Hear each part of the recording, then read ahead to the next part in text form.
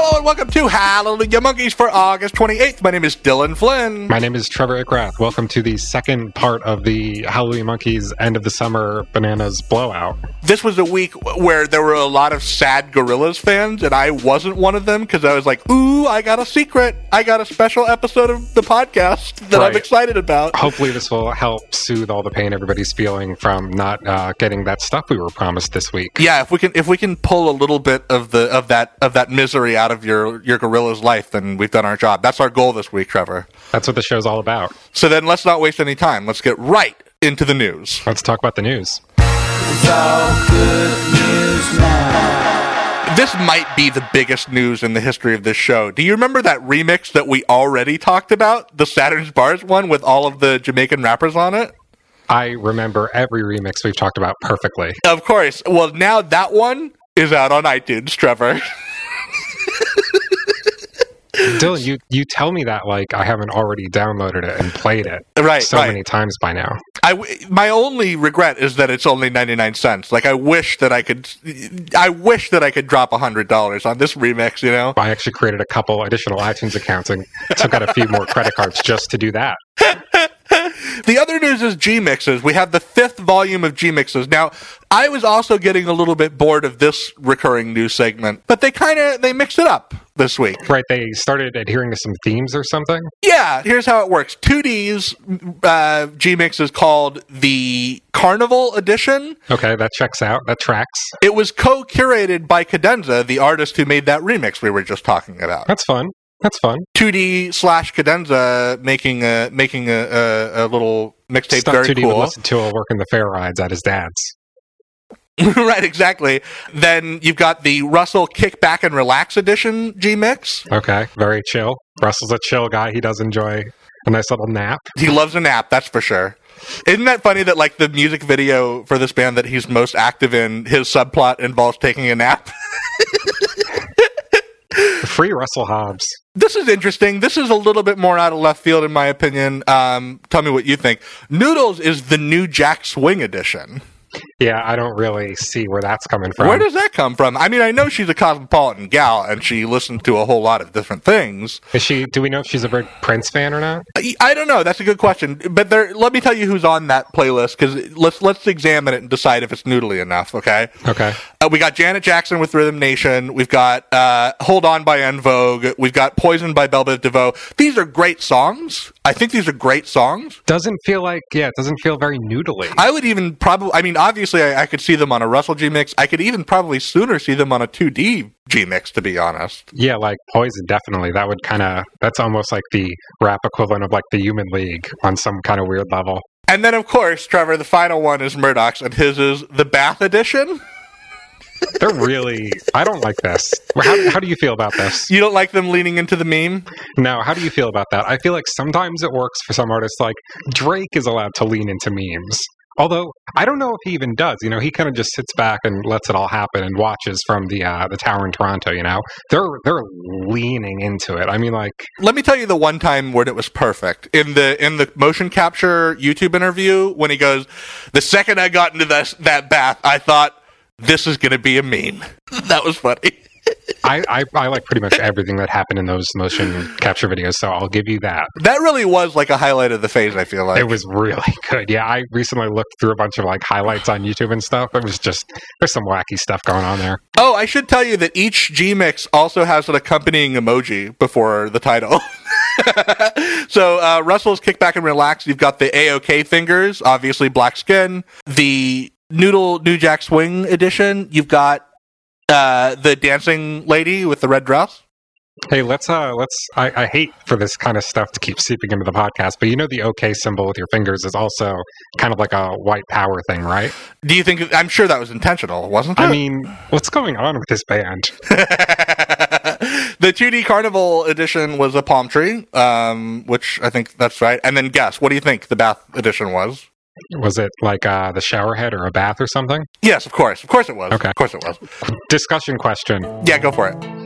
What do you think it might have sounded like if Gorillaz had been commissioned to record an original song for the Emoji Movie? Oh my God. I'd like to imagine that they would have like tossed the whole thing off to Twilight Tone, and he would have like really half-assed it, you know?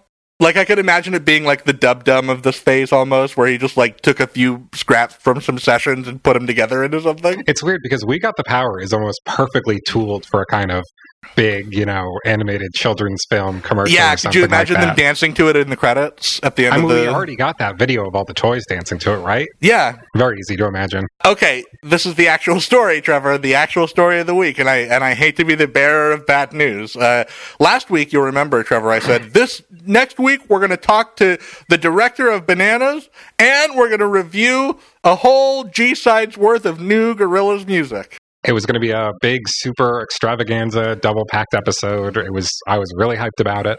I'm still really hyped because that Carrie Levy interview is amazing. We'll get to it in a minute. But absolutely. But yeah, no, it didn't happen. It didn't happen. Nobody got their Super Deluxe vinyls. What more, some people got an email notification that they will be getting theirs on October 20th.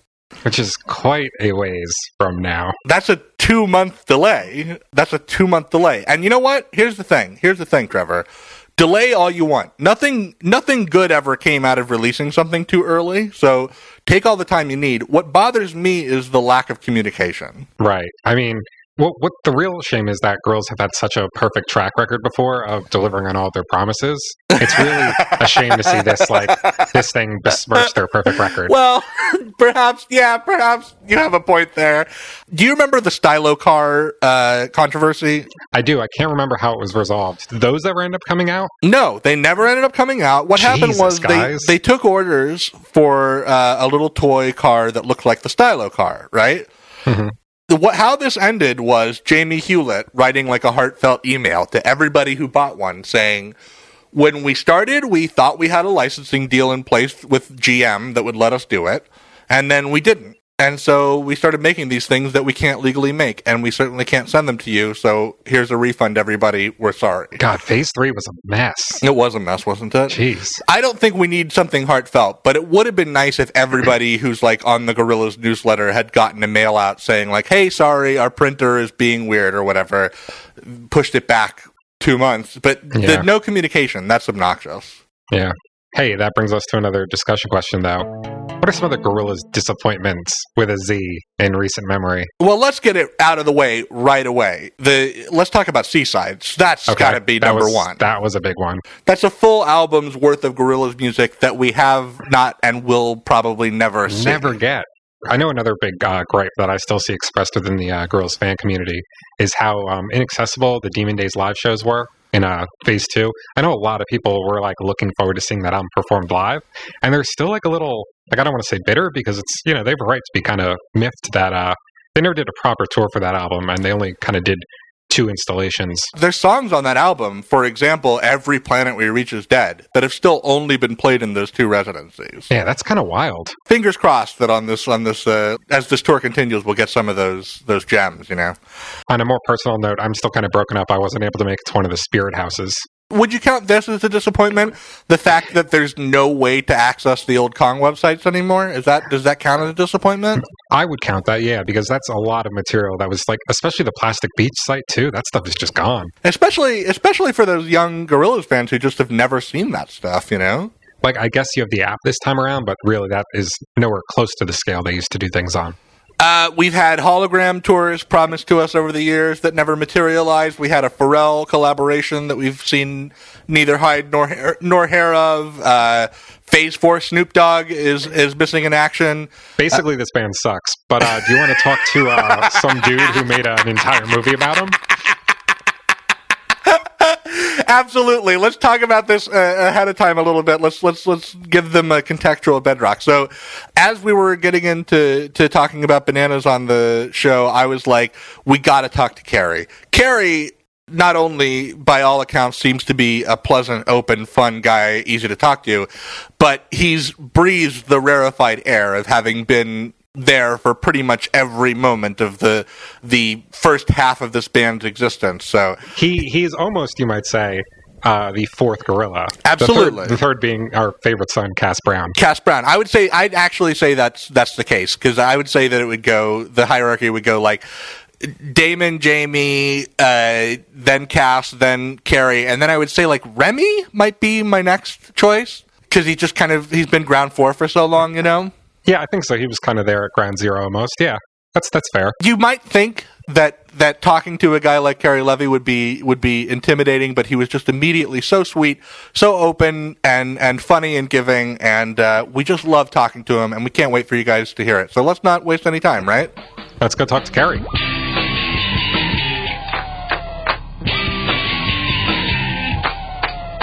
Carrie, thank you so much for coming on Hallelujah Monkeys. This is a big deal for us and for the show. Yeah, great to have you on. Oh, thanks very much. Nice to be here. Nice to be chatting with you guys. I watched Bananas again last night, Carrie, and I think it was the second or third time I've watched it this year even, and this time I was like, okay, I'm going to come up with some good questions on this watch, and then I found myself getting totally sucked back into it. I took almost no notes. It hangs together so well, like, not only just as a holy grail or like a fan document, but it's just such an engrossing watch, like on a movie level. It is really kind of like a holy grail and very engrossing. I mean, I remember the first time I watched it, I was going through a part of my life where I wasn't really super into Gorillaz, and this was kind of almost what got me back into the band. I was like, wow, I want to go check everything out that I just saw again. First of all, Carrie, and this is very important, we should get it out of the way now. I'm assuming because of your pedigree as a super fan, that you have seen 2D's commercials with David Luiz for Chelsea football. Yeah, I have. Yeah, you know, it's thoroughly entertaining. Does it feel a little bit like when you have two different groups of friends meeting at a party? Like, is it stressful that way? Well, it's kind of strange because you know that football world is usually so separate from every other sort of facet. So them getting that together, yeah, it's quite incredible, really. Pitch me. I'm a classic, you know, brainy, nerdy Yankee whose sports confuse me. So pitch me why I should be a Chelsea fan. Why I should become a hooligan and why Chelsea should be my team. Well, because the best people support them. And also the colour blue is so beautiful that we play in. And we're a damn fine football team. And yeah, more than that, what more do you need to know? It's who we support. You know, I took Damon down to his first ever game with Chelsea, and you know, it's stuck ever since. So quality side, quality fans. What do you think, Trevor? Should we watch a Chelsea football game and come back on the show and report if we've become super fans? I think we might have to live comment on one for the podcast one day. That's a great idea. Everybody is going to download that episode. That's a whole episode, yeah. Okay, I want to get into the making of Bananas and your experience with Gorillaz and all that good stuff, Carrie. Yeah, should we just start at the beginning? Carrie, do you remember what the first piece of footage you shot for Gorillaz was? Yeah, I mean, the way it all started was Damon and Jamie lived together, and they were sharing a flat.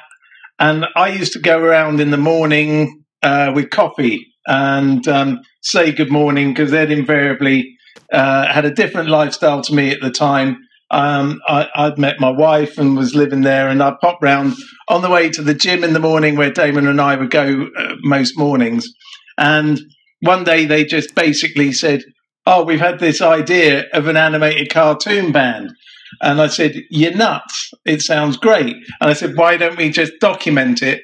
Because if it's a disaster, it'll be a very funny thing to see you two, you know, activating something as a complete and utter disaster. Holy shit. Like, do you think you were seeing them the actual morning after the first Gorillaz conversation idea? Yeah. It's a historic moment. Yeah, absolutely. My other question is, what did it smell like in that apartment? Were they being hygienic? Were they cleaning up? Were dishes stacking up to the ceiling? What was going on? What was that living situation like? Actually, it was not as bad as one would think it might have been or could have been. No, actually, they're both very much into cleanliness and things. So it was, you know, yeah, it might have been a bit fusty first thing in the morning, but nothing a bit of ventilation couldn't sort out. And they've always been pretty organised in that way, those two. So yeah, it was not some post-apocalyptic flat where you could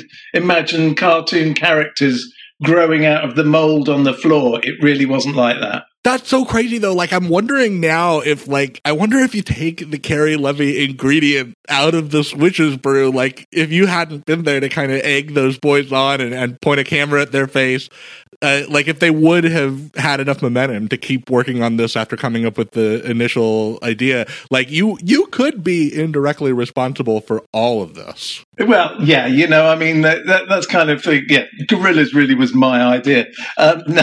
If you had said no, they probably just scrapped the whole thing then and there. That's it. That's all I have to say. I'll see you soon. Bye. No, I mean, I cannot take any credit for it. Although it was quite funny further down the line on tour, you know, especially on the first American tour, when we used to do press with, you know, Dan the Automator then, when everyone got bored, everyone would pretend they were someone else. So at one point, Jamie was saying he was Dan the Automator. Dan was saying he was Damon, and nobody ever worked it out. And it was really funny. And at one point, Dan and Jamie did an interview, and they're being particularly difficult that day. And they said, "We've no idea why you're talking to me. Kerry wrote all the songs," which, and it was just brilliantly confusing for everything.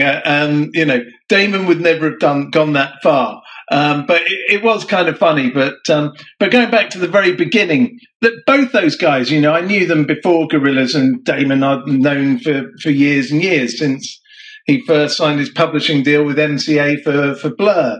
And I met them on the night they signed their deal. So, you know, both of them have always had that ability to get stuck into a project and make things work. And, you know, Gorillaz, yeah, look, I was in the right place to egg them on and say, yeah, and what have you. But they were, once they got the idea, they were all guns blazing on it, and they set out to make it what it is, you know, and made it a really interesting project and a great success. I wonder, do you, if you had to guess, do you know what the actual, like, first second of footage you shot of the project was? Yeah, absolutely. It's the first thing, because Jamie then went off and just started doing. The first thing I shot was going into his studio, and he's showing me the drawings, the first drawings. This would have been when it was like a trio, and the Monkees in the band and Paula Crackers in the band. Yeah, that's right. I mean, you know, those first two images of the band when Paula was in, they were there. But it also done the first drawings of the band for real. You know, it's something that he worked really quickly on getting drawings done at the very beginning. And it evolved quite quickly. And, you know, Paula went her way, as it were, and Gorillaz ended up going their way. So, yeah, that was really, I think that was actually the first footage that day in his studio talking about it, which is pretty much the front end of the film when we go back in time. It is so surreal hearing somebody who was present at such an embryonic stage of the project just telling the history, like, directly to me. These things are weird because you never think of things like that as historical until you're a long way away from it.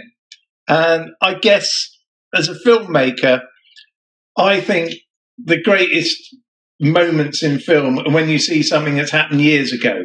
I mean, I love seeing current documentaries and what have you, but there becomes, once you get a bit of time passing, I think it becomes really interesting to look back on it and you go, wow, okay, that really was a moment in time. And you know, so many documentaries get made where they're out with the band and it's like, you know, happening now, and then you see it's out on TV, reality bites, and it's over. We don't allow ourselves distance of time anymore, I think, with especially in music documentaries. You know, we don't see footage shot from years ago coming out in the same way, you know. That's a good point. Yeah, we were talking about it kind of on the show recently in a discussion of some of the DVDs the band released in the past. Like, it's only been like about 15 years since the band started, but the way we've seen the way bands like have changed operating has been, it's so significant. For sure. And like a good recent example of like a rock doc or a music doc that a lot of people cite as being like so bad it's good or something would be that Metallica one, Some Kind of Monster. And part of what makes that that documentary an interesting failure is that the people making it don't realize that the worst Metallica album is being made. So there's no context of time. Everyone's just in the moment talking about this like it's going to be some great thing. Anyway, that's really interesting. That because I love that Metallica documentary for exactly those reasons. Yeah, it somehow helped it. Do you remember when you first became aware that what you were shooting was for a feature documentary? Yeah, when we finished. I mean, you had to do something with all of it, right? Well, but I mean, there's also the thing, because I shot it over 7 years, you kind of think, well, there's never going to be an end in sight. The idea, one of the other things which not many people really know is that when we started doing it, we had this idea of just shooting everything from the neck down. So you never knew who was behind the whole project, which, of course, would never have worked. Oh, what a nightmare that would have been. Yeah. That would have been a total nightmare. That's a good question. Do you remember when the kind of like possibility of keeping everybody's identity a secret kind of like went out the window? Yeah, pretty quickly. I mean, the one thing we didn't do, because there were lots of people who came in to audition for part, it was kind of like trying to work it out, I think, at the beginning. And people came in to sing and be, say, 2D and what have you. And then it became apparent that actually that was not the way that it was going to work. I think, Damon realised that actually he sings his songs that he writes himself really well, and then worked out that actually the way to do it was with guests and getting them to come in to the fold. So, we kind of realised, or they realised, after a certain amount of people have come in, that actually that was the way to go. Will you just say that again? So the idea that basically the way that Miho was sort of cast to play Noodle on that first album, they actually auditioned singers to come in and play 2D on the album. How would that have worked? Well, it couldn't, because once they started developing the idea more and more, I think they realised that that was not the way to go. I mean, yeah, you've got people playing the characters all the time, but musician-wise, it became a different thing. Damon would be doing the vocals. I don't think I'm giving anything away there. Wait, the guy from Blur? But, so it sort of evolved all the time. And, Damon and Jamie were both, excellent at managing things rather than starting out, well, this is how it's going to be. It evolved. And I think that's what makes Gorillaz so successful, because yes, there is your band and your characters, but you have this ever-changing cast of people. Everyone is pretty much replaceable apart from Damon and Jamie. Including the filmmaker. That's kind of the nature of Gorillaz. It's a roll call of people who come through and pass through for an amount of time and then move on.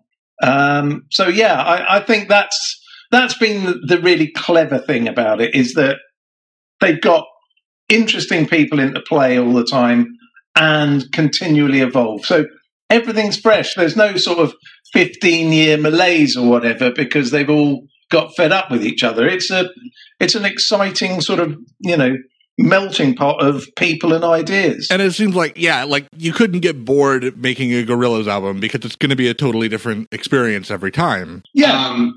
I think you mentioned in the Reddit AMA you did, Carrie, about you pointed to the moment with Ibrahim Ferrer when he showed up as being a really surreal moment for you as a documentarian, with like his posse in tow. And I was wondering if you could expand on that a little bit, like what you remember about that day and what that moment was like for you.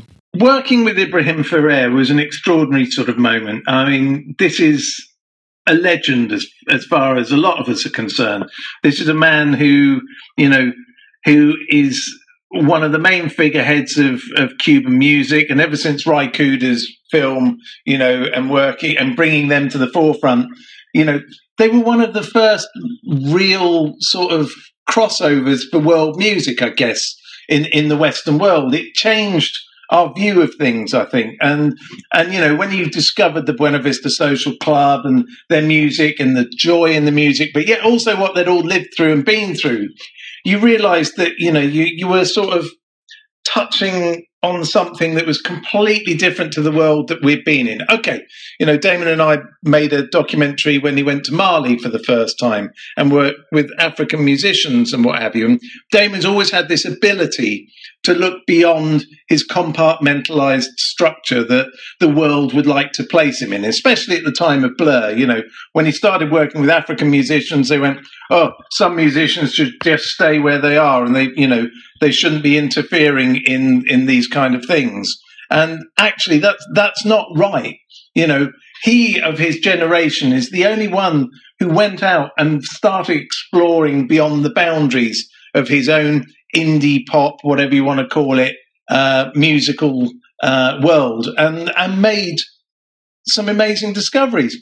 And this is Gorillaz now allowed him that ability, not just to make a solo album or do this or do that. It allowed him to have a vehicle where he could go and explore other worlds. And when Ibrahim Ferrer and the Buena Vista Social Club, who we'd been to see the night before in Hyde Park, if I remember right, when they all turned, it wasn't the whole Buena Vistas, but, Ibrahim and a few of the guys and all his family and everything walked into the studio door. It was just wonderful because he was just so engaging, spoke no English. Damon didn't really speak Spanish at the time. And yet the connection happened with music, with lots of, you see it in the film where Damon's pointing up to the sky, then down low, and they were getting this, everything was happened with pointing. It was brilliant, and a communication through music. And for me, what was incredible was when we were filming people in the studio, it was really an interesting thing for me because as a documentary maker, you want to get everything as you can and make it real. I don't like to recreate anything. And you never know how people are going to react to you when you're there. They've met you for 2 seconds. I shot everything on a very small Sony P7 or whatever it is, tiny little handheld thing, but with a decent mic attached to it, because people didn't take me seriously. And I thought, just use a camcorder, then that takes away the need for film crew and what have you, and lets you get in close. And I just walked into the vocal booth with Ibrahim and just hoped it was going to be all right. And Damon was pretty good because he always introduced me to people and said, if he's a pain in the arse, just throw him out. Or, if he gets in the way, just push him out the way, whatever. He was very good because he'd always intro me and would set it up for me. So going into the vocal booth, and this vocal booth with Ibrahim, I have to say, the camera looks really close to Ibrahim. And that's because it is. I'm about 1.5 feet away from him. It's very intimate. Yeah, I mean, to your testament as a filmmaker, I think how struck you were by this session really comes through in the film. I mean, it's presented with such like a kind of it's like an air of reverence. Yeah, I mean, but it's also wonderment as well. I mean, he sat there and he sang everything and he didn't worry about it in the slightest. There was a lot of corrections of ideas and thoughts and how it would work out. And he was just fantastic. And there's very few people that you can be 1.5 feet away from and listen to them create what they do in front of you. And he was one of them. The other one I ended up in a situation like that with on another project was actually Tom Jones in LA. I mean, he doesn't even need a microphone. He sings so loud. Oh my God. I mean, he nearly bust my head open with the way he sang. And that was for a charity project. And he was doing a version of Gimme Shelter by the Stones with, I don't know if you remember, one of the world's worst rock bands. Oh my gosh. And that was with New Model Army. I don't know if you remember them. Was that a moment where you had to step aside yourself and just say, Tom Jones is screaming rape murder at me right now? Absolutely. I mean, there's no one better to do it. And he was fantastic. But really, again, it was a tiny vocal booth and I was 1.5 feet away from him. And it was amazing. And it was that kind of when you experience true sort of moments of vocal agility, vocal skill, vocal beauty, but with Ibrahim, it was something so pure.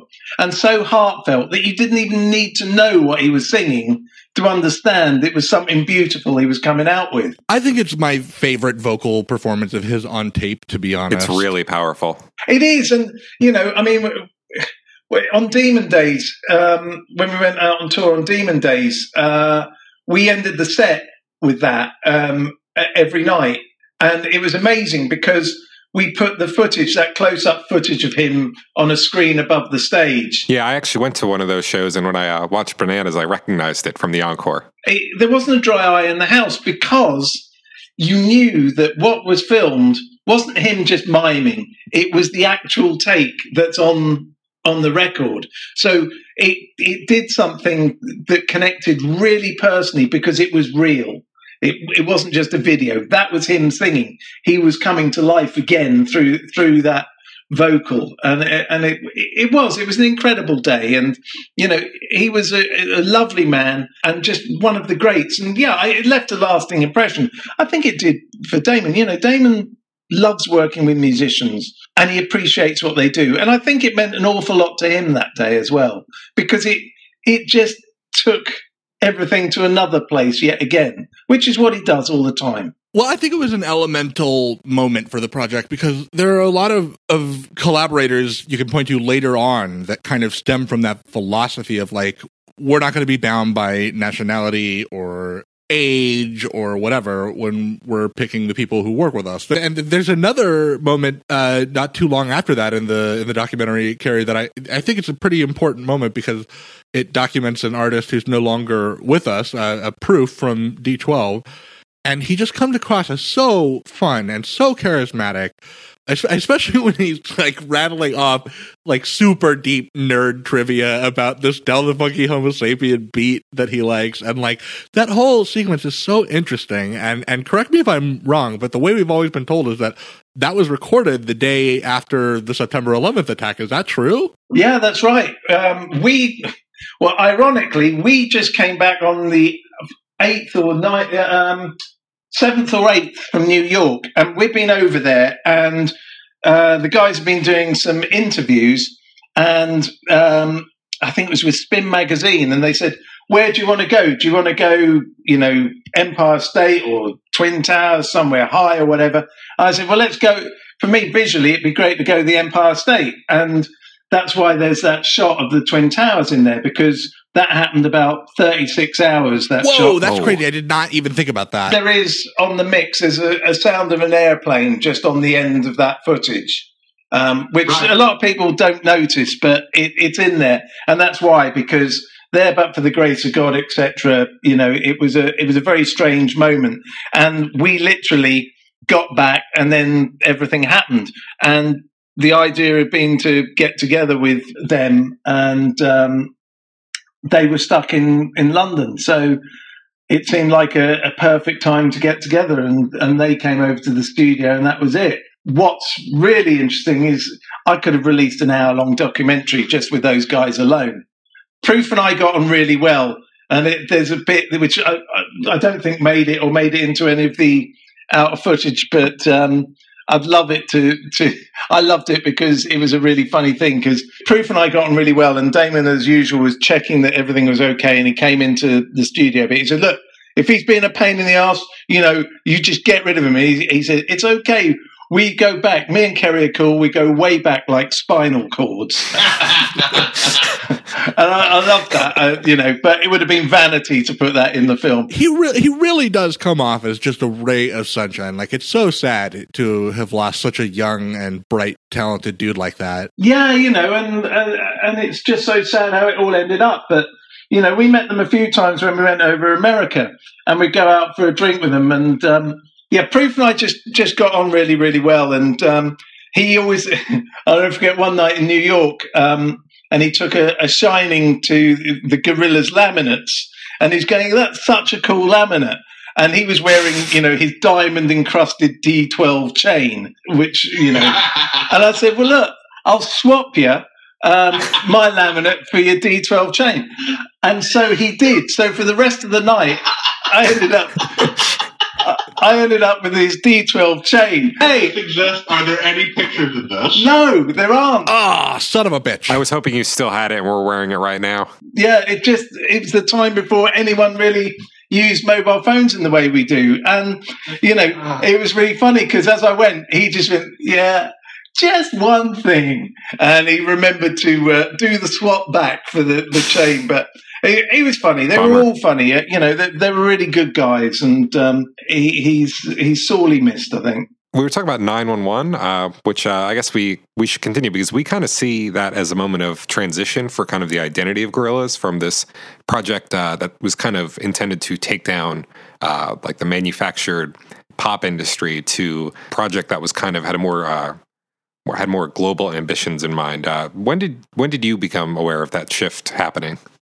I don't know. I mean, I don't think necessarily it was a deliberate choice. I think it's musically, I think Damon just moves and he listens to music. He is aware of what's going on, and then things happen, and he makes things happen. I mean, that's the great thing about Damon is he makes things happen. Always. And you can't predict what he's going to do next. Whether it's going off and writing an opera or this or that. That's what makes him. I hate saying it in earshot of him, but in a lot of ways, he's a polymath genius, that he does have that ability to just find something and hit the moment just right. And that's what he does, I mean, he works so hard. He does. He works so incredibly hard, if I'm honest, I don't know anyone who quite works in the same way as he does. Musically, he's always challenging himself. For you, there wasn't a moment where you were kind of like, wow, this little cartoon band is certainly getting a bit more serious, a bit more socially focused. A little more political. I think 911 is an important moment because, you get all sorts of people got involved then, we had an oud player. He got an oud player in, Terry, of course, was on the track. And he does talk at the time, about how it's more and more important to involve these other cultures within our culture. So right. I don't think that moment changed him, but it was a moment that he saw the possibility of. And it's the moment that it just happened like that, But I think he could have gone down that path quite happily without the tragic events of 9/11, I mean, it would just happen to be there we are 24 hours later, stuck in a studio with some American rappers and, Terry Hall and an oud player. That's just what happens when you put things out there. Was it surreal to be in a creative headspace the day after such a sort of international moment of panic and fear? Well, it was odd because you never really understand what's going on, and maybe reporting has changed in a certain way that today it might have been more terrifying because let's not forget that the media now try and terrify everybody to within an inch of their life more and more every day. Right. I remember when that happening, it was just, oh my God, what's happened? But because it was the first sort of, global terror attack, I guess, I think we viewed it slightly differently. I mean, I was meant to be going to Spain with my wife that day, but because the guys were still over, D12 were still here, we decided that we'd do the studio thing. I actually took my wife to Heathrow that morning, and she flew down to Spain. That morning? Yeah, that morning, because nobody knew what to do in those first 12 hours. That's so crazy. We were watching it and then going, well, and she said, what should I do? I said, get the flight. I would have thought there's no safer time to fly right now in a weird kind of way. I mean, we would be in lockdown within 20 minutes of that happening nowadays. Then you got down to Heathrow.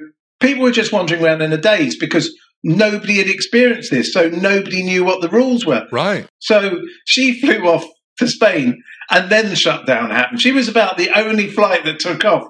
And she still said, I can't believe you sent me up in the air on that day. I said, okay, it's crazy when you look back on it now, but I couldn't get a flight out for another week or so. It was it was a very strange time. But, this is all learning. But, it's also been used by those that want to be a controlling device over most of us anyway now.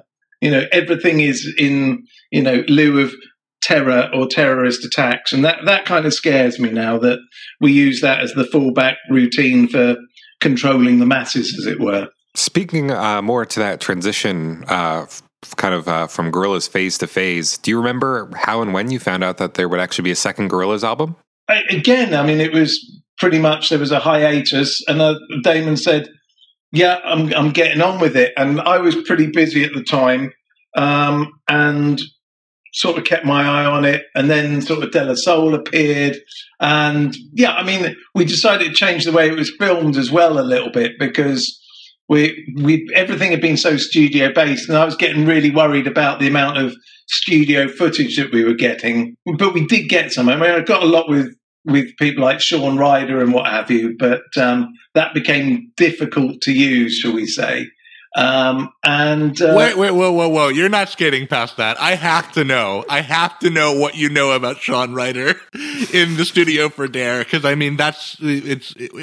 it's lore even within the it is lore band. That he came up with that they changed the song from It's There to Dare just because of the way he was pronouncing it and saying like it's coming up in his headphones as the volume raised. Which I gotta say, that sounds like such a line of bullshit to me. I don't think that that's true. I need you to weigh in on this, Carrie. It just sounds like a cutesy story they made up. It's kind of true, though. I hate to say it. I've got the footage.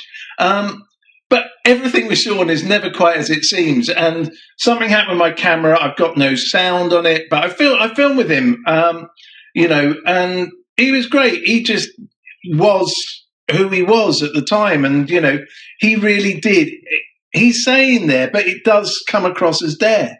It is very strange, but it is a cutesy story. But it really is kind of true. That's so crazy. It was funny because he threw everyone out of the studio. He wouldn't even let Damon in there. I was the only one. He said, "Oh, you can stay. It's all right. You can stay." You were chosen. And but then it became a little difficult to use the footage for one reason or another. Yeah, he just got on with it, and he's got a very strange accent, and it did go awry on him. Wait, now, for one reason or another, are you intimating that because of some of the chaos that is indivisible from Shaun Ryder, towering celebutant figure, is there just something that you couldn't put out? No, it didn't quite work, and Shaun, I think, was also not particularly happy the way he was at the time. He was changing, as it were. So it was very raw, the footage. So we just decided that it would be better to use stuff from the live gigs for Shaun. Everyone gets their look in the film, and it's working out what bit suits them better. Nothing particularly untoward. We just chose the live stuff. I know we're all over the place and jumping around, but I wanted to, real quick, going back to that transition phase, Carrie, was any part, were you surprised at all to know that there would be another Gorillaz album, or were you kind of expecting it? I think because the first album had been so successful and so different and so varied, but the period that it lasted for was quite a long time, and Damon was getting on with other things. Nothing was ever set in stone. It wasn't right, I must get back in the studio, from what I can see. It really was, it came around that actually suddenly he'd decided to turn to that. And that's pretty much how Damon is, he gets on with various projects, and sometimes there's a hiatus between them, and sometimes there isn't. And I think that was very interesting, when suddenly that was there. And he moved. Sometimes, if I remember rightly, Demon Days was, on the whole, recorded quite quickly. Once he gets his songs together, he goes in and he works really hard, 9 to 5, as they say, which is pretty true. And he just treats it like a job once he's got his creative thinking cap on.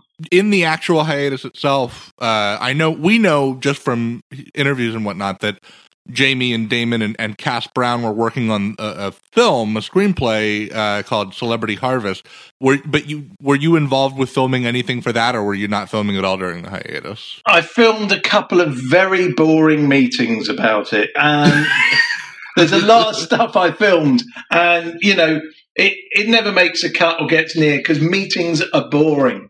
You film these things just in case something interesting comes out of it, and it never did. It's kind of like one of those things. I hate meetings, and I hate doing talking head interviews. I like something to be happening. I think that's what makes Bananas work. Is that it's all about process, but you're witnessing process as it happens. And I think that's what makes it slightly different. There's no sort of, sit down and chat to somebody after the event and go, oh, do you remember when? I also think what makes it different is that somebody once said to me, everything seems though the camera's slightly tilting up. And I said, well, that's because I'm so short, so it gives a childlike perspective on the world. So that's great. We kind of feel like you're kind of with adults, as it were, which, I'm not saying any of them are, but, it's, I think the childlike perspective helps it. Yeah, hiatus, it happened. And then suddenly they were flying, I just love the day Dennis Hopper comes in, that's another one of those special days when you realise things have gone to somewhere you never expected they would go to. And he was great. He was fantastic. And I love that whole thing when Damon's talking to him, because everyone's in awe. There's Dennis Hopper, who's been there, done that, everything he cared to think of. Probably the most rock and roll person you will ever meet. And yet he was so un-rock and roll. He was just charming. He was nice, asking for instruction. And I love it when when he says, how do you want me to do it? And Damon just says, well, like Dennis Hopper. And he just goes, yeah, right. Okay. And that's it. Off he goes. That's great. So yeah, I love that day, that and Ibrahim, they were the two special days for being in a studio with somebody, and D12 and De La Soul. And actually they were all pretty special. Pretty special. They're a pretty special band. Yeah, absolutely. So, Kerry, you said you kind of took a different approach to filming once the Demon Days phase kind of kicked in, and you can tell that there's noticeably less studio footage. But do you remember how watching Damon work on creating Demon Days was different than watching him work on the first album? No, not really. And again, I gave him, because I was off, I missed quite a lot of the early stuff in the studio. But when I got into the later stuff, he was still doing what he does. He was still working it, being very organised at trying to find, how to put a track together. And I don't think he really changes the way he works very often. He just gets his ideas. And half the time, you see him in the film where he's going around banging stuff, hitting stuff, and all of it's just trying to get sound into him so he can start developing. And that's what he does, he does an awful lot. Now I know he does a lot on his iPad and things and various other ways, but he's just always looking to work out the next song, really. I love that moment when he runs off because he hasn't finished the lyric for El Mañana yet. And then he comes back with it. And in the movie, you get the feeling that it didn't take him too long to get everything down. Do you happen to remember in real time how long it took after Damon walked out of the studio before he came back in with the lyric sheet? I can't actually, to be honest. No, I don't think it was too long at all, but it's the one thing I think he always hates doing, is getting on with the lyrics, there's a lot of stuff where he puts down guide vocals and it's just sounds and shapes of words. And sure, some of those even see release eventually, especially on the B-side compilation type things. You hear some of those first draft Damon lyric attempts, He hates sitting down and doing it, but he writes really good lyrics. It's really strange, that when push comes to shove, he goes and gets it done. But from what I can see, and a lot of the time, it's not the first thing that happens. It seems to be the tune, the melody, whatever, that gets done first. A lot of collaborators with the band, Kerry, will describe a moment when Damon kind of briefs them about the song they're about to work on, where he'll say, okay, so this song is kind of about this, and this is what we're going for, and he'll give them some direction before they start their work on it. Did you ever capture any moments like that, and does any of that stick out in your head as far as, I don't know, De La Soul or anybody in studio? Yeah, you mentioned the Dennis Hopper one. Dennis was different because it was spoken word, so it was still under his remit, as it were, and he had written words for that.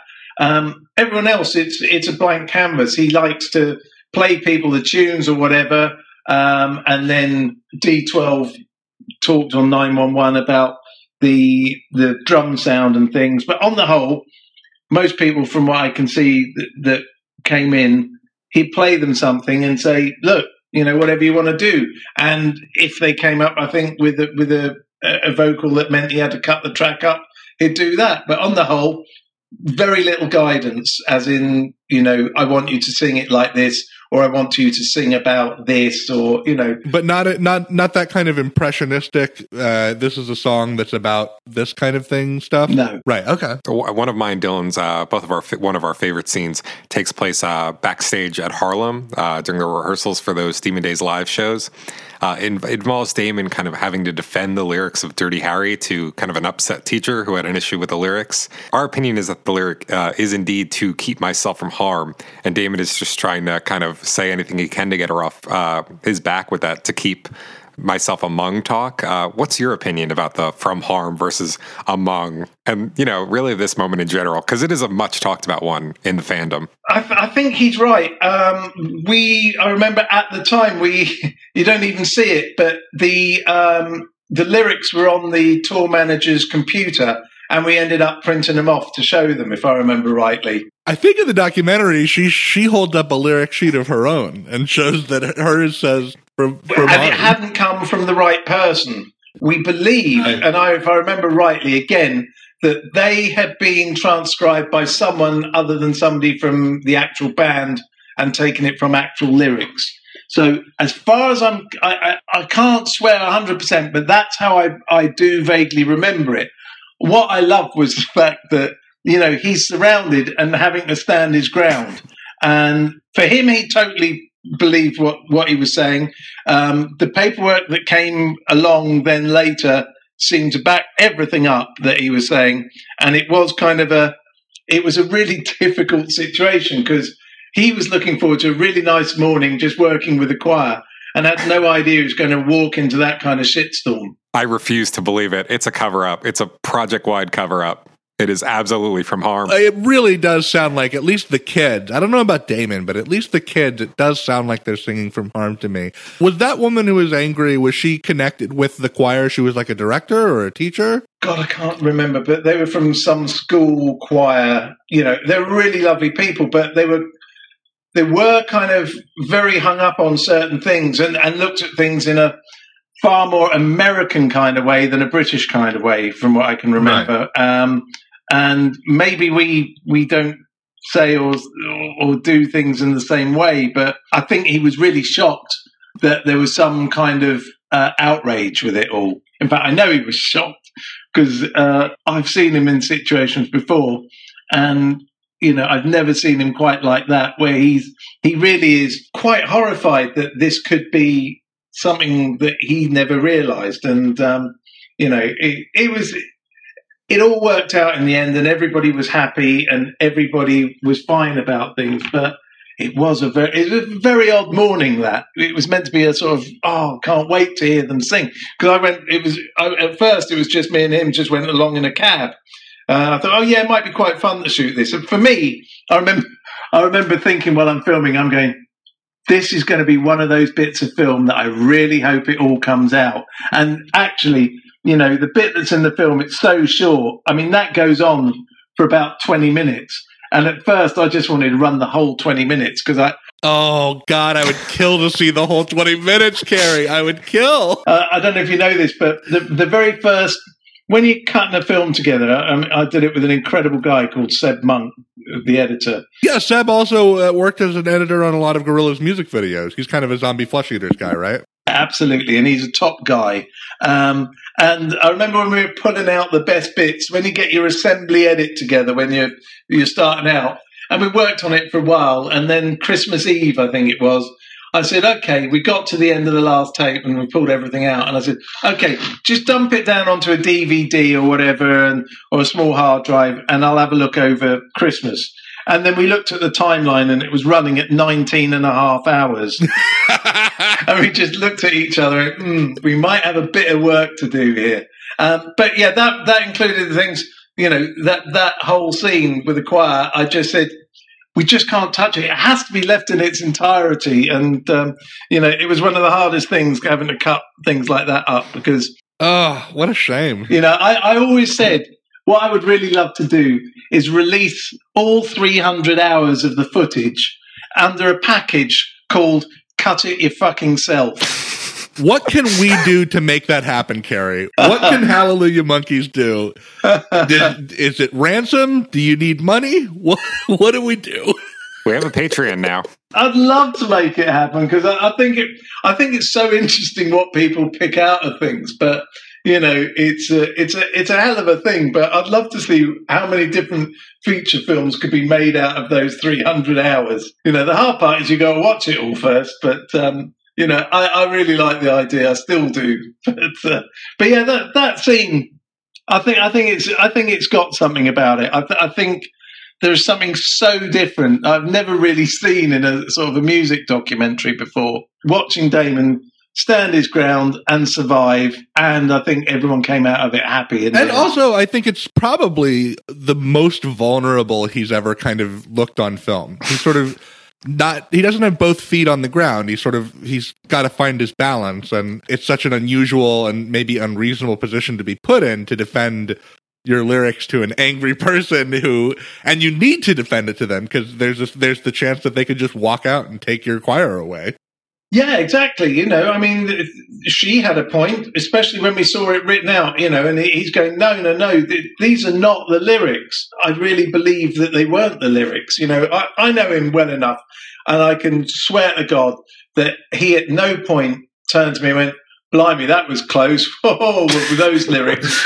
It really wasn't like that. It really was not. Hold on. Someone at the door. Hold on. No problem, Carrie.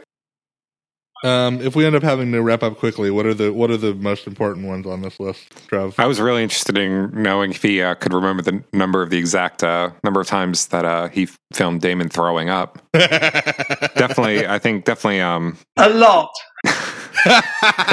Great.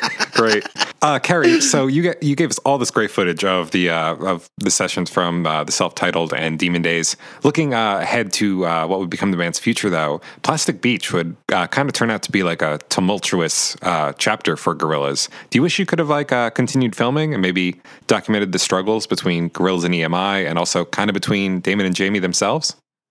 Yeah, you know, I mean, it's really weird. You know, you never know when you've got to finish a project, and the thing is, at the end of Demon Days at the Apollo, there's a cigarette gag that runs through the film where he tries to throw it into his mouth. It's so good. You know, and actually, that moment when he catches it in the dressing room backstage at the Apollo, I just said afterwards, I said, that's the end of the film. How could it not be? And that is the only bit I knew about the film was we had the ending. I knew that there would be certainly some time before the next album. Could I wait X amount of years? Shouldn't we just try and get something done? Because, you know, sometimes it's important to finish things. And so we decided that, yeah, we should get on with finishing this film. I didn't get the opportunity anyway to move on with the next project because I think Damon and Jamie allowed me as their friend to have access that was unrestricted. I think you saw two people in the process of creation that you don't often see over a long period of time. You know, the other thing that signifies time is all the changing haircuts throughout it as well. But, you know, to have gone on to do it again when I think Bananas, on the whole, was a pretty decent attempt at showing how a rock and roll band, which, well, let's face it, was meant to be just cartoon characters, survives and lives. It's very hard to know whether you should go for Bananas 2 or whatever. And I don't kind of like that. In a way, I think it's unnecessary. You know, you've shown something. Yeah, look, I could film Damon and Jamie for the rest of their lives and it would be interesting. But at some point you have to go, you know what? Times are changing. I need to move on. They need to move on. And they'd had enough of me sticking the camera in their face the whole time. And then, you know, they got into the idea of doing how they want to do things. You know, sometimes you think, oh, God, I really wish that had carried on. But we'd done what we set out to do. And, you know, you look at the distance of time and the length of time between Demon Days and Plastic Beach is quite a while, to have waited. Also, it gets tiring. Filmmaking on your own with a camera and a microphone in your hand the whole time. I can't imagine. Look, there's loads of adventures I've missed out on, but I had 7 years of incredible adventures with them, and sometimes I think, I wish I'd have carried on, but that's life, and everyone moves on, and actually maybe it's good that with everything that went on through Plastic Beach as well, that I didn't document it. We don't have a divine right to have access all areas at all times. Right, and especially because at the core of that project is a friendship between two guys. And I'm sure, from a scandalistic TMZ on that level, it would have been interesting to watch those two guys have at it, however that played out. But yeah, like you say, maybe some things are best left to just be private and real life, and it seems like they're doing well together now. Yeah. Let me ask you, did you get, because I know you've remained friendly with Damon since Bananas has wrapped, especially I know you guys bond over Chelsea, you're both football fans and whatnot. Did you get a sense of Damon's feelings about Gorillaz kind of shifting during the long lull between Plastic Beach and Humans? Like, was there a time when Damon was like, couldn't care less about the project, and then you watched it over time, him become more excited about it? Or what was that like from a friendship perspective? No, he's so busy. You look at what he's done since Plastic Beach. Blur have got back together again. Several operas and musicals. Exactly. He's not one of those to go, what shall I do tomorrow? Something's always happened. And suddenly he turned around and said, I've been doing a load of Gorilla stuff again. And, it's kind of, I knew he was thinking of doing it. And suddenly the stars aligned and he found the time and the space. And I think he found a lot of people that he really fancied working with that would be different than the last 3 albums. And off he went, as he does, but the decision's usually his on the music front, that he wants to go and try something. And I guess, Gorillaz, he can do certain things musically that he can't do with other projects that he's got going. It was a surprise when Blur got together again for the first time, but in a lot of ways it wasn't a surprise because Damon just does whatever he feels like musically, and stars align, or, he talks to people like, with Graham and the other guys from Blur, and suddenly things happen, and that he never closes any books. And I think that's really admirable. He allows projects to sort of, go into cryogenic quiet time, and then suddenly he wakes it up again. And, more power to him. We opened up to some of our listeners on the Discord that we were going to be talking to you, and overwhelmingly what everybody wants me to ask you is, so there's the Snakes and Ladders bit of Roots Manuva working on a Gorillaz song that wasn't released by Gorillaz I believe in the bonus materials of Bananas, Carrie, and everybody wants to know, do you remember any other sort of cutting room floor Gorillaz material that you wish, I wish that had come out in some way or another? No, I can't remember. Did the Bees track come out? It did, didn't it? Bill Murray, yes. Yeah, it did. No, not really. There was bits and pieces of stuff, but they've all pretty much found their way to somewhere. Not that I can think of, no. Good. Now I did that, so nobody can complain. I asked the question. I'd like to know what you think about the other two Gorillaz albums that you weren't there to watch their inception, just as a listener. Just as records, yeah. Yeah. They're interesting, as always. There's stuff going on that I find fascinating, and I love the way that they're constructed. I don't listen to them so much because, I just don't have the time half the time to listen in the same way that I listened to those first two albums, because they were so much part of my life for 7 years. Of course. But yeah, I think they just keep evolving, and that's all you can ever hope for from anyone musically, is to keep on challenging. I just wonder if it's anything like clicking through pictures of an ex-girlfriend's trip to Europe or something. Well, yeah, it kind of is, isn't it? Because you're in on the ground floor, as it were, for a long time, and then you're back out in the car. So yeah, of course, I look at it a different way completely, but I still love what he gets up to and what they get up to, because they're making stuff that people love, and that's got to be all you can ever want from music, is for people to love and enjoy what's going on. And I think they keep on doing it. I feel like I've got such a deeper sense of insight into the project. Thank you so much, Kerry. You wonder if people have seen Bananas and like it or whatever, because part of you thinks, maybe it's disappeared in time, when you make these things. It is priceless, Kerry. I mean, I feel like we barely go an episode of this podcast without referencing it in some way, but it's such an important look into that side of the band, because even though things aren't necessarily as closed off or in character or mysterious as they were in Phase 1, this is not exactly a band where you have that kind of access all the time. So just thank you so much for making that documentary and for putting out all the bonus supplemental materials that you put out. Yeah, Gorillaz is such an unconventional band that functions in such an unconventional way. It's really special for all the fans, I think, to have not just such an inside look at the process, but such a lovingly put together presentation of it. That's true. I loved every minute of doing it, even all the pain of editing it and things. It was worthwhile because, I hope I did, a couple of my friends proud, really. Yeah, and that really comes through in the production. So really, thank you so much. Just send all of the raw footage to our Google Drive and we'll make sure that it comes out. Pleasure. I'll get on with that now. It should take the next 2 or 3 years to upload it all. Thank you so much, Kerry. Cheers, chaps.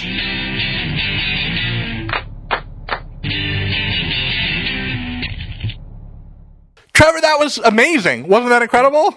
It was absolutely surreal. I mean, you heard that one part where I just kind of stopped asking questions and gushed about how weird it was to hear him actually talking to me about this stuff. Yeah, for sure. It was one of my favorite parts of the whole experience, where you were just like, this was so surreal. This was so surreal. So weird. Yeah, and how about, correct me if I'm wrong, Trevor, I don't think we've ever heard that anywhere before about Jamie and Damon auditioning singers to play 2D. Oh my god, I wish we had I can't believe we didn't impress them on for any names or anything like that. I mean, what do you think? Who might have been in that room? Who could they have possibly gotten? Let's look at the Mercury Prize nominees from around then. There was I know one of them for some reason. I'm pretty sure the dude from Badly Drawn Boy. Oh my god, get the dude from Badly Drawn Boy. Because what is 2D if not that? For sure, he is a Badly Drawn Boy. I mean, I love Jamie Hewlett's artwork, though. I mean, don't get me wrong, that's just a joke. Yeah, for sure. Jamie, come on the show. Let's see, Manic Street Preachers, they were just becoming a thing. Oh, here's my choice. What about Richard Ashcroft? He'd just gotten solo from The Verve. Yeah, that would have been very interesting. Although, I don't know what would happen if you put Richard Ashcroft and Murdoch in a band together. Oh, that is kind of scary. Yeah, that's a good point. They both kind of have Messiah complexes, except on the other side.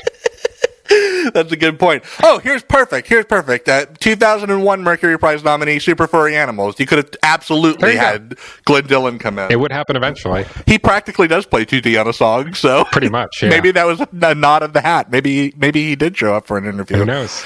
God, imagine being a fly on that wall. I would love it. That's now on the growing list of Gorillaz moments I wish I could have been there for sure. Mm-hmm. It would have been here, sing a couple of bars of Clint Eastwood, and they're looking at each other. That sounds okay. Okay, but let me, real quick, I just want to say, Kerry, he joked around about that Cut It Your Fucking Self edition, Trevor. Mm-hmm. Yeah, the semantics of releasing 300 hours of footage will probably make that never happen. But do you think that Kerry should definitely put out the full 20-minute version of that argument between Damon and that woman from the choir? God, I can't imagine. Okay, there's the Nixon tapes, and then there's the Damon Dirty Harry Apollo argument. Well, here's what I see. I see an opportunity, because Kerry Levy has a book out, Trevor. Right. It's called what is it called? It's called Critical Critters. It comes out in September. It might actually already be out in the UK. I can't remember. But anyway, it's like the third in this series. He had one called Extinct Boyds, and he had Nextinction. Critical Critters. It's this a third in a series of books dedicated to like extinct and endangered animals. So he worked with the cartoonist named Ralph Steadman, and then he writes the books. Carrie writes the books. And together they are the Gonzovationists. Yeah, imagine if Hunter S. Thompson made like a series of books about saving the animals. You kind of have an idea of this, right? It sounds about right. Here's what I say you do. Buy a copy of Critical Critters, screenshot your Amazon order confirmation page, and then tweet at Carrie Levy, at Carrie Levy, saying, please release the 20-minute version. It might work. It might work. It might work. I'd love to see it. We might have gotten Lonely Man out of Dan. We could get this too. I would kill to see that. Also, I would kill to see something that doesn't exist, which is a picture of Carrie Levy wearing Proof's D12 chain. God. If only we had camera phones back then. Yeah, if anybody ever discovers time travel, before you kill Hitler, please go back to that night and take a picture of Carrie Levy wearing that necklace. So anyway, either way, if you don't give a crap about that 20-minute version of that scene, first of all, who are you? Still check out Critical Critters. Seems like a really awesome book. Can't wait for it to come out. Carrie, thank you again so much for coming on the show. If you're listening, that was just what a singular experience, Trevor. What an amazing experience. Feel free to come back anytime. Any old time at all. Hey, Trevor, should I do that thing where I say all the places that people can find us? Yeah, because somehow I managed to forget every week. Oh, you can find us on Twitter and Facebook and Tumblr and Amino, and you can join our Discord at discord.me/monkeys with a Z. You can send us an email to hallelujahmonkeys@gmail.com, or you can give to our Patreon, patreon.com/hallelujahmonkeys. Thank you again to those of you who have done that. We really appreciate you. You've gotten really good at saying that really fast. Yeah, well, you got to plow through it. I used to be like, go to facebook.com/hallelujah. But, people can Google Hallelujah Monkeys Facebook and find that thing. People don't even really listen to the last 20 seconds of podcast anyways, right? Especially because we don't do any kind of fun, cool final send-off at the end. Well, here's the thing. If you don't listen to the whole thing and you're on iTunes, you'll have that little blue half circle. Can you live with that half circle? I hate that. Gotta get rid of the half circle. That's why you're like, oh, wrap this thing up, guys. I have a half circle. So should we just sign off then?